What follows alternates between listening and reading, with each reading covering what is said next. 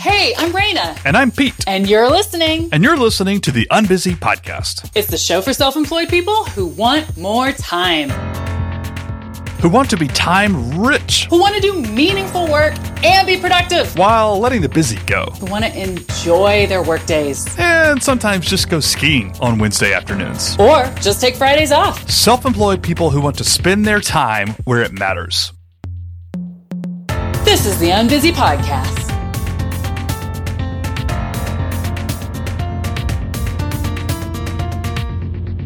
Hi, welcome to the Unbusy Podcast.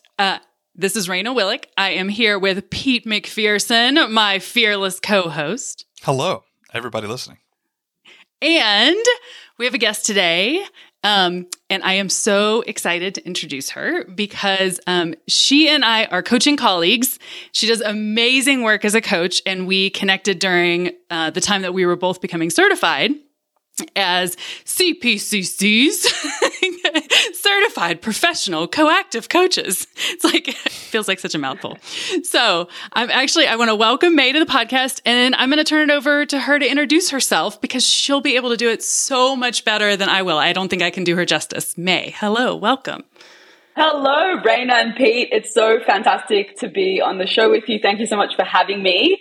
I'm actually dialing in from Sydney this morning, and I think of myself as a bit of a global citizen, dividing my time between Sydney and San Francisco. And, when introducing myself can be increasingly complex as my passions and interests take me in different directions. But I predominantly think of myself these days as working as a professional coach, an advisor, a venture partner, and also as a trainer and facilitator.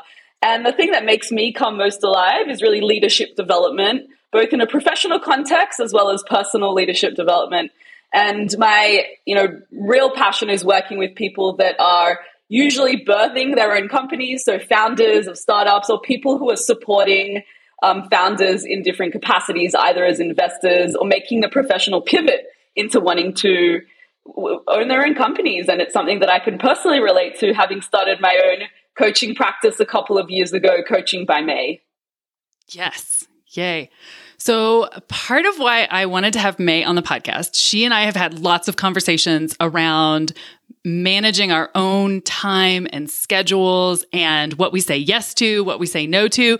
And I have seen May say no to some things that people would probably from the outside think was a little crazy because they are traditionally successful things. But she has really strong reasons that are well thought out for how she chooses, how she spends her time and her energy. And I'm looking for another word and don't have one. So she mentioned to start with, Nice. She actually doesn't like, we introduced people that are coming onto the podcast as we want to talk about how to use time intentionally as a self-employed person. And May told us she actually doesn't love the word time, which made us really curious. So May, what would you say instead of time? What's a better description for that? Thanks for raising this point. I'm really passionate about the idea that time is the wrong construct to be focusing on because it's always going to be finite, right? We're running against the clock and it's a kind of impossible battle. We can sit here and think about how to divide the pie more equally. I also am not a fan of work-life balance, that term, because it, again, posits like two things as in contradiction with each other. So then the question is, what do I like? I love the word energy. I think it does so much more justice to what we're really trying to get to when we think about managing our time. We're trying to really think about how do I optimize for energy and fulfillment and being present. I think part of what really is important to me is thinking about how do we utilize the power of now, being present in any one moment. And then how do we create structures in our day, week, month, year, and relationships that enable that and enable us to follow our energy. And, this is not my concept. I've been lucky to have my own coaches push me on this, but Ray, I know that you recently did the training for designing your life, but one of the concepts I love from Bill Burnett and Dave Evans is this idea of an energy and engagement audit. Quite literally sitting down and thinking about what are the pieces of my day or my week that really give me energy? And what does that tell me about what I should be doing more of and less of? What drains my energy? How can I limit that, delegate it, or put it at times of day where I'm perhaps not as focused and I need to kind of preserve my energy? So I've started to really think about my own management as managing energy. And this is something that I offer to clients as well. Now, to touch on an additional concept that's recently blown my mind is this idea that it's not just managing energy singular, it's energy as plural, because there's different types of energy. So one of the best TED Talks I've seen is this idea of managing the 7 types of energy. And it's framed as the 7 types of rest that we all need. So I think, if I think of myself as a machine that needs to get charged every now and then, I need to charge myself not only in terms of my physical batteries, like the obvious sleep, rest, food, nourishment, but also emotional energy, mental energy, sensory energy, spiritual energy, creative energy, and the various types of energy. So being conscious of where we are with these different types of energy. Am I in the green, yellow, red? If I'm in the red, am I in the red multiple weeks in a row?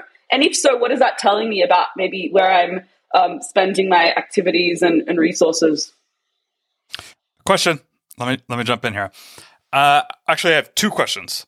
I had a perfect question in mind, but then you mentioned the colors, green, yellow, and red, and I totally lost my previous thought because I wanted to hear about that. So is this like okay, I remember my original question. My original question was going to be, in your own life, what are some revelations you've had, or what are some practices you do to kind of, one, identify where your energy is going and how it's making you feel, and that balancing act. And then 2, what do you do because of that? Yeah. Like, what are some practices to, I was going to say, make energy better? I know that's the wrong term, but I think you guys understand what I'm getting at. No, definitely perhaps to recharge. Recharge. How to recharge is a really great question. So in terms of the first piece, how do I notice where my energy goes? So it's not just a theoretical concept. One of the things that's kind of a low-hanging fruit is when I wake up in the morning and I look at my calendar, and if I'm thinking, oh gosh, what a day, I'm really not looking forward to this day, can I hit that snooze button again? If, assuming I've had a good night's sleep and there's no other like crazy variable going on, it's usually an indication of how I'm feeling towards the things on my calendar. And rather than hating life that day, I'm like, oh, amazing data point. Let me write that down. What are the things that is draining? Oh, I've got, 5 coaching sessions, but they're disparate throughout the day. So I don't really have a chunk of time to maybe go for a run or have some downtime. Or perhaps it's that, silly me, I've committed to 3 facilitations that are all high energy, high engagement in a row, or whatever it is. I start to get curious. What is it that's not exciting about my day? What is it that's draining? Likewise, I have these moments where the time just flies. 4 hours passes, 5 hours passes. I haven't eaten. I haven't moved. You're in real flow. Stepping back and going back to my reflective journal. All right, what was it that I was doing that captured my attention and made me so engaged? And those days where you put your head on the pillow at the end of the night and think, this was a freaking amazing day. What was it that made it amazing? Noting those down. No one can see this. I just got whacked in the head by a different microphone. Not the one I'm talking in to record this podcast, but another stupid microphone just a foot from my head, and I just whacked myself in like the head. I'm sorry.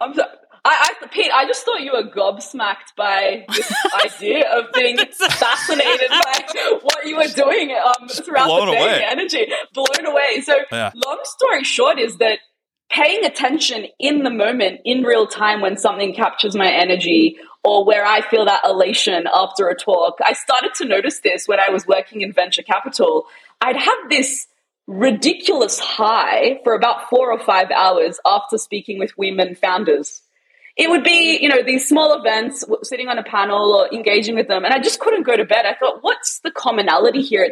I love connection and engaging. It's not a coincidence that one of my core values is connection. and being able to really go deep with people. So part of it is noticing your energy. And then on a weekly basis, what I do on a Monday morning is start my week with a reflective practice where I go back to my core values and ask myself, how did I honor them in the week previously? And how do I want to honor them in the week that's coming? Knowing that when I honor my values, that's where I get my most energy. And that's where I feel my most fulfillment. On a business level, I do a quarterly audit every kind of end of each quarter where I zoom out and I, look at the bottom line, the financials and whatnot, but I also look at what are the things that I did that push myself outside my comfort zone. What did I notice about, for example, those collaborations or those clients? And ultimately, what do I want to do less of? Because we always asking ourselves, what can I do more of? But I always ask myself, what can I do less of? Because less is more.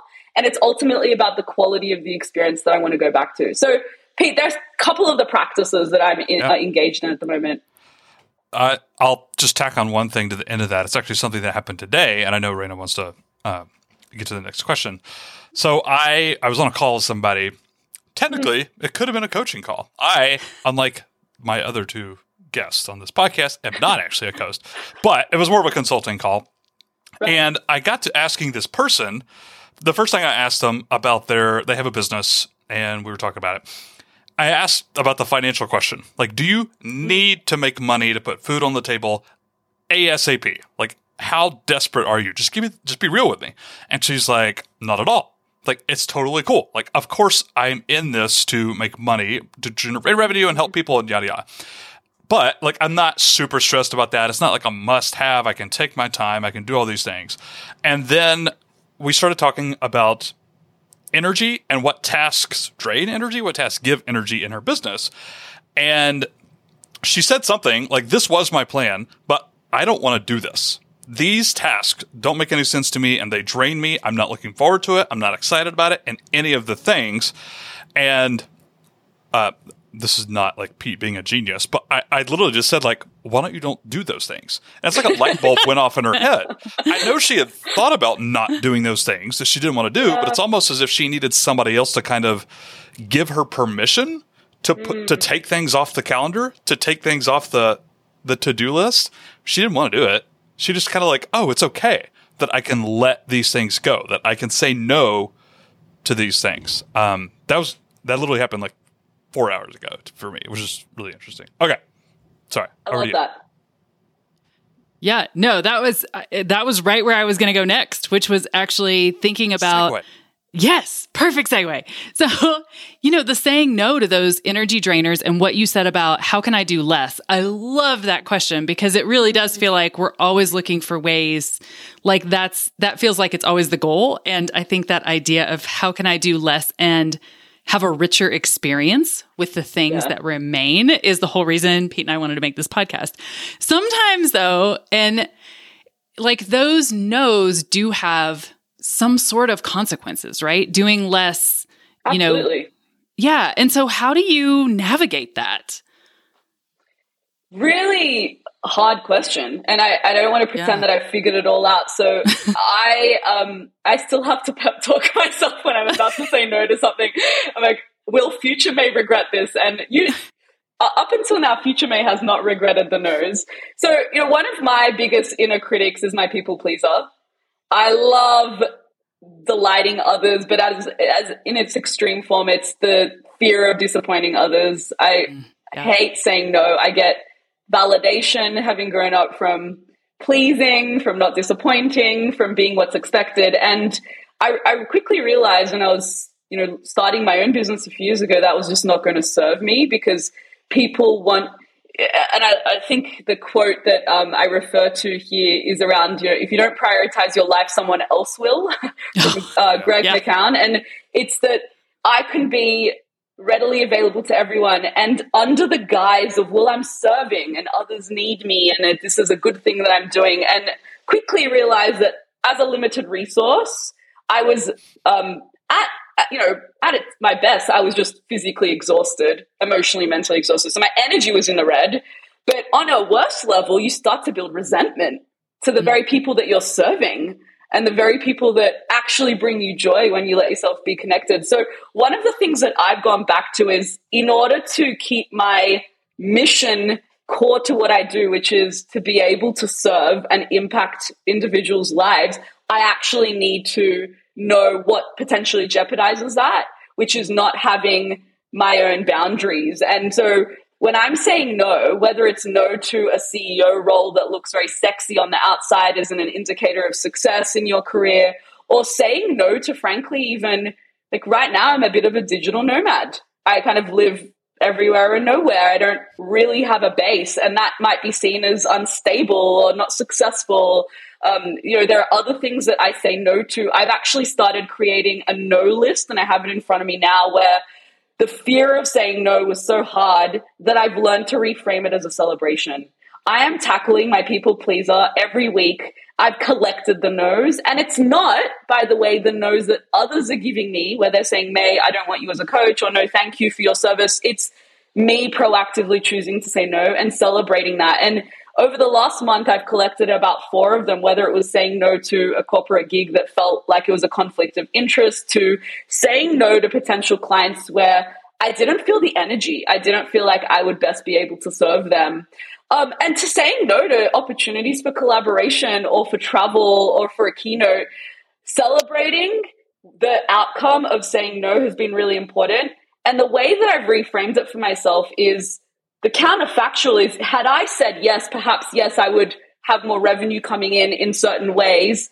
But the energy that would drain in having to show up for something that didn't feel fully aligned is actually a bigger financial cost usually, because you're unable to say yes to other things that would feel more right. And so white space now for me, if I suddenly have an opening because I've had to say no, always I've found the universe finds a way to bring the right thing. It's like I needed that rest, or last minute a collaboration opportunity comes in where, had I said yes to the wrong thing, I wouldn't be able to say yes to this. And there's a bit more of a structured spontaneity and experimentation that can happen as a result of saying no, by quite literally having more white space. Yeah.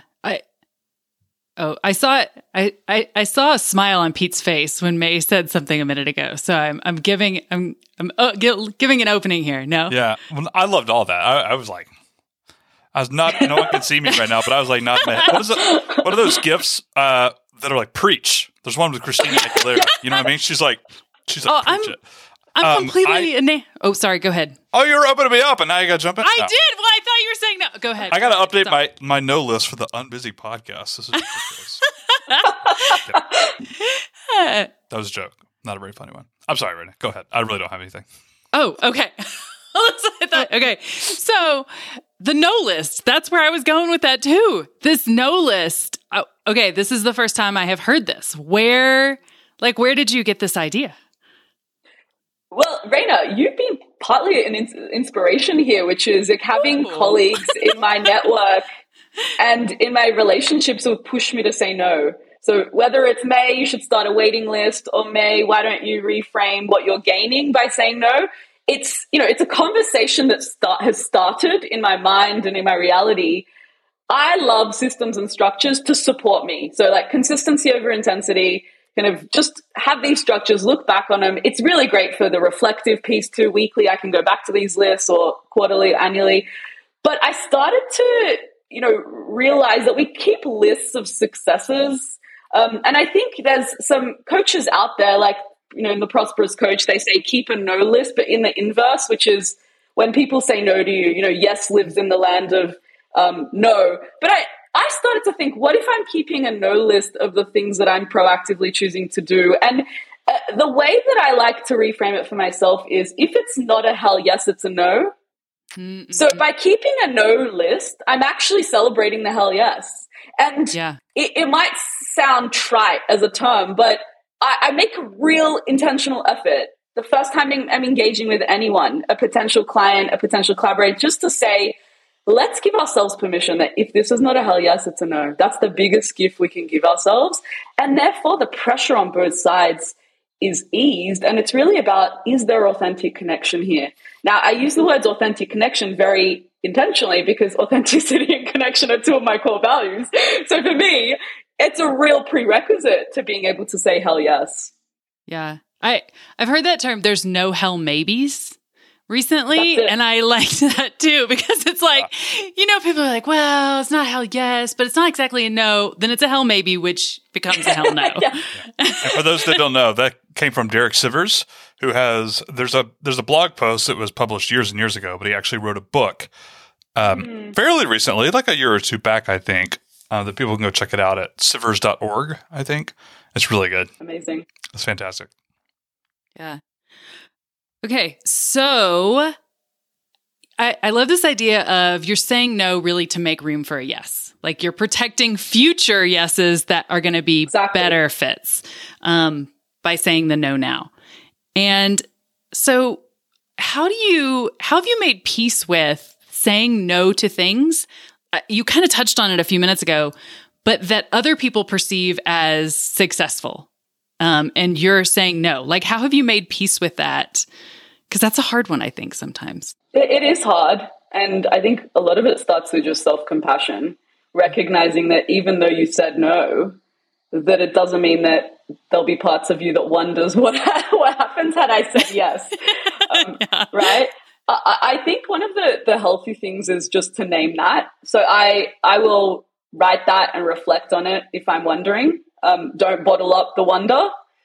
Be able to express it. Sometimes it just needs a voice. I think part of it is also keeping my eye on comparing myself to myself and not to others. Like I think the moment we start to compare to others, we lose the spirit of one, what's actually important, which is staying in tune with our inner compass, not other people's compasses. But two, I find comparison of what others expect me to do. I want to say I've been there, done that. I spent the first couple of decades of my life subconsciously ticking all the boxes that were expected of me. I didn't realize I was intentionally pleasing or doing that. And I've been at the point where you tick all the boxes and you realize that actually didn't bring the promised all-encompassing fulfillment, joy, success.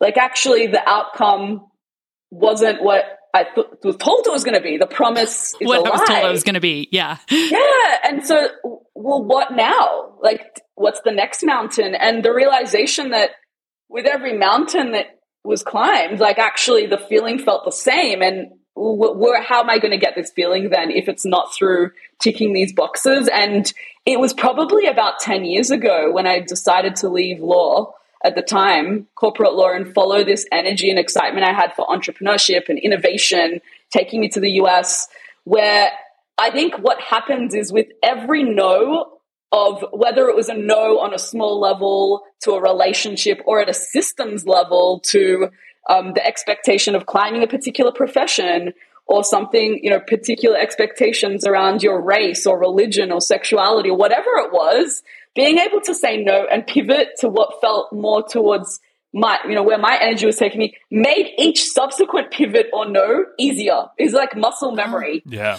It was like, jumping on the gymnastics beam. With every jump, your muscles become stronger. So the next jump isn't as hard.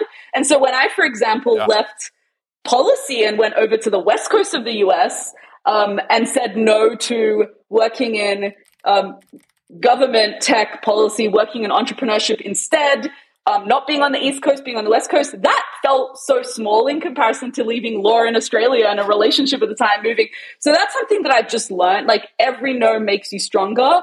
And I genuinely believe when I look back, and I love the book Power of Regret by Dan Pink that's recently come out.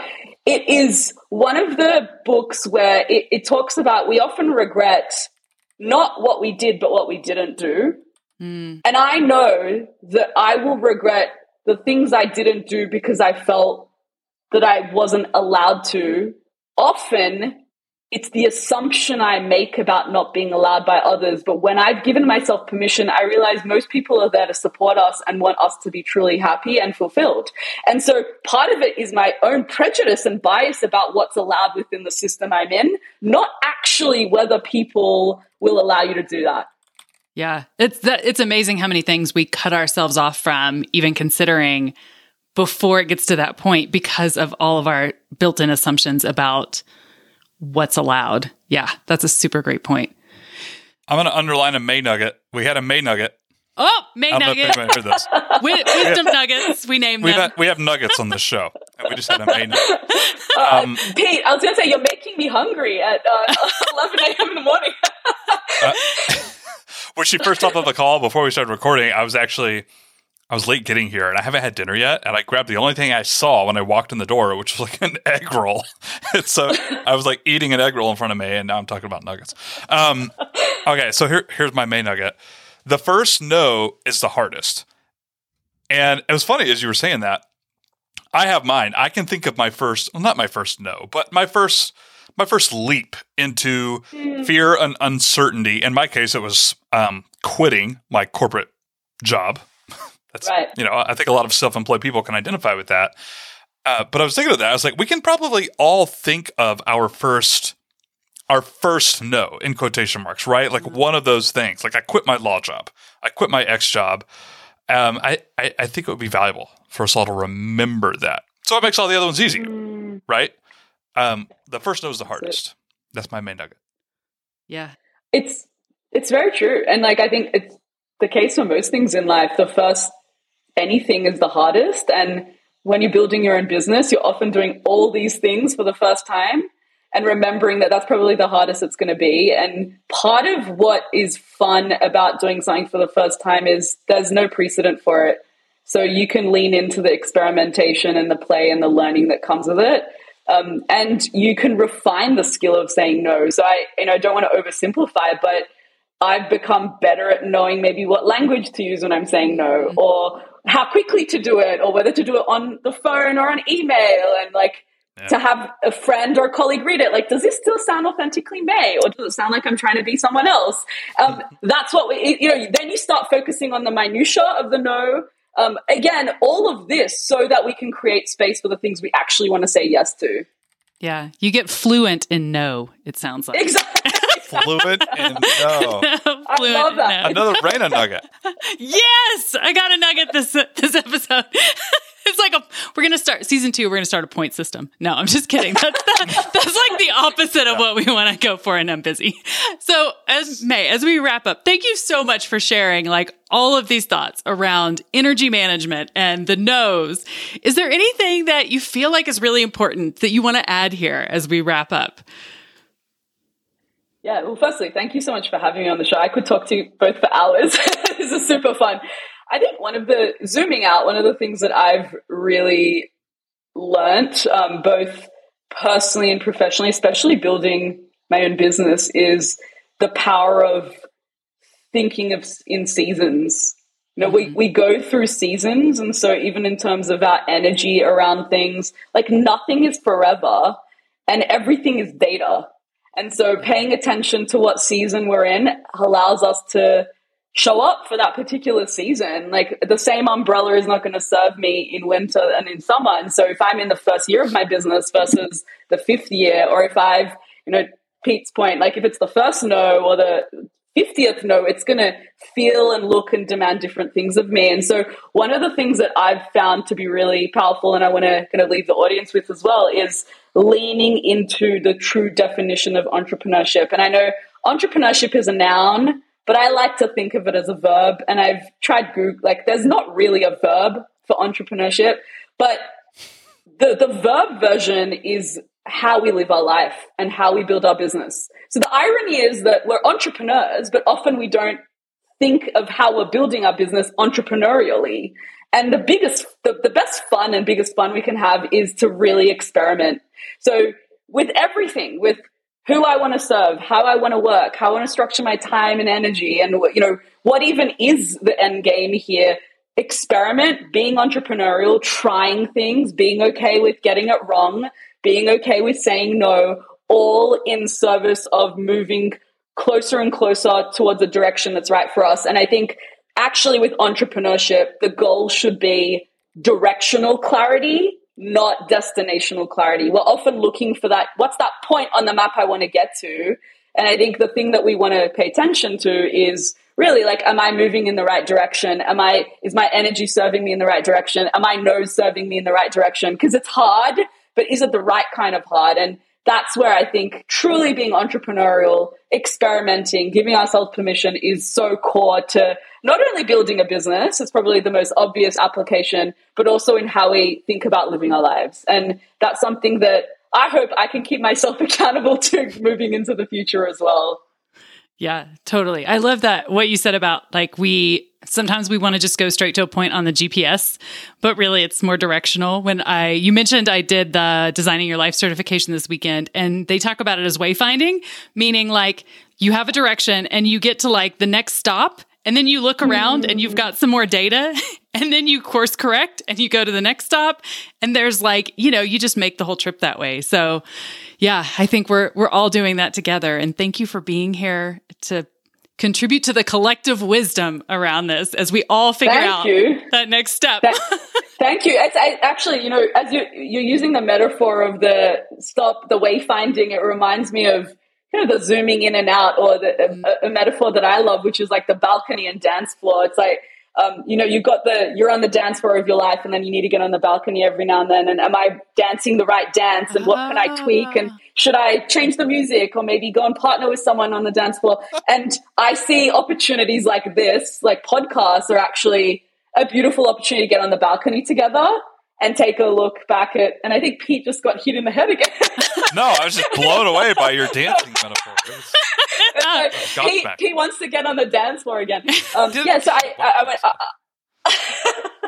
I want to thank you both for creating opportunities like this, particularly for solopreneurs and entrepreneurs, to get on the balcony and share what we're learning about the dance of life and building the business together. I really cherish these opportunities, so thank you. Oh, thank you so much. All right. So that's going to wrap it up for this episode of the Unbusy podcast. I never have found a better sign on this whole season. So I'll just say, bye, y'all. Bye, y'all. Bye, y'all.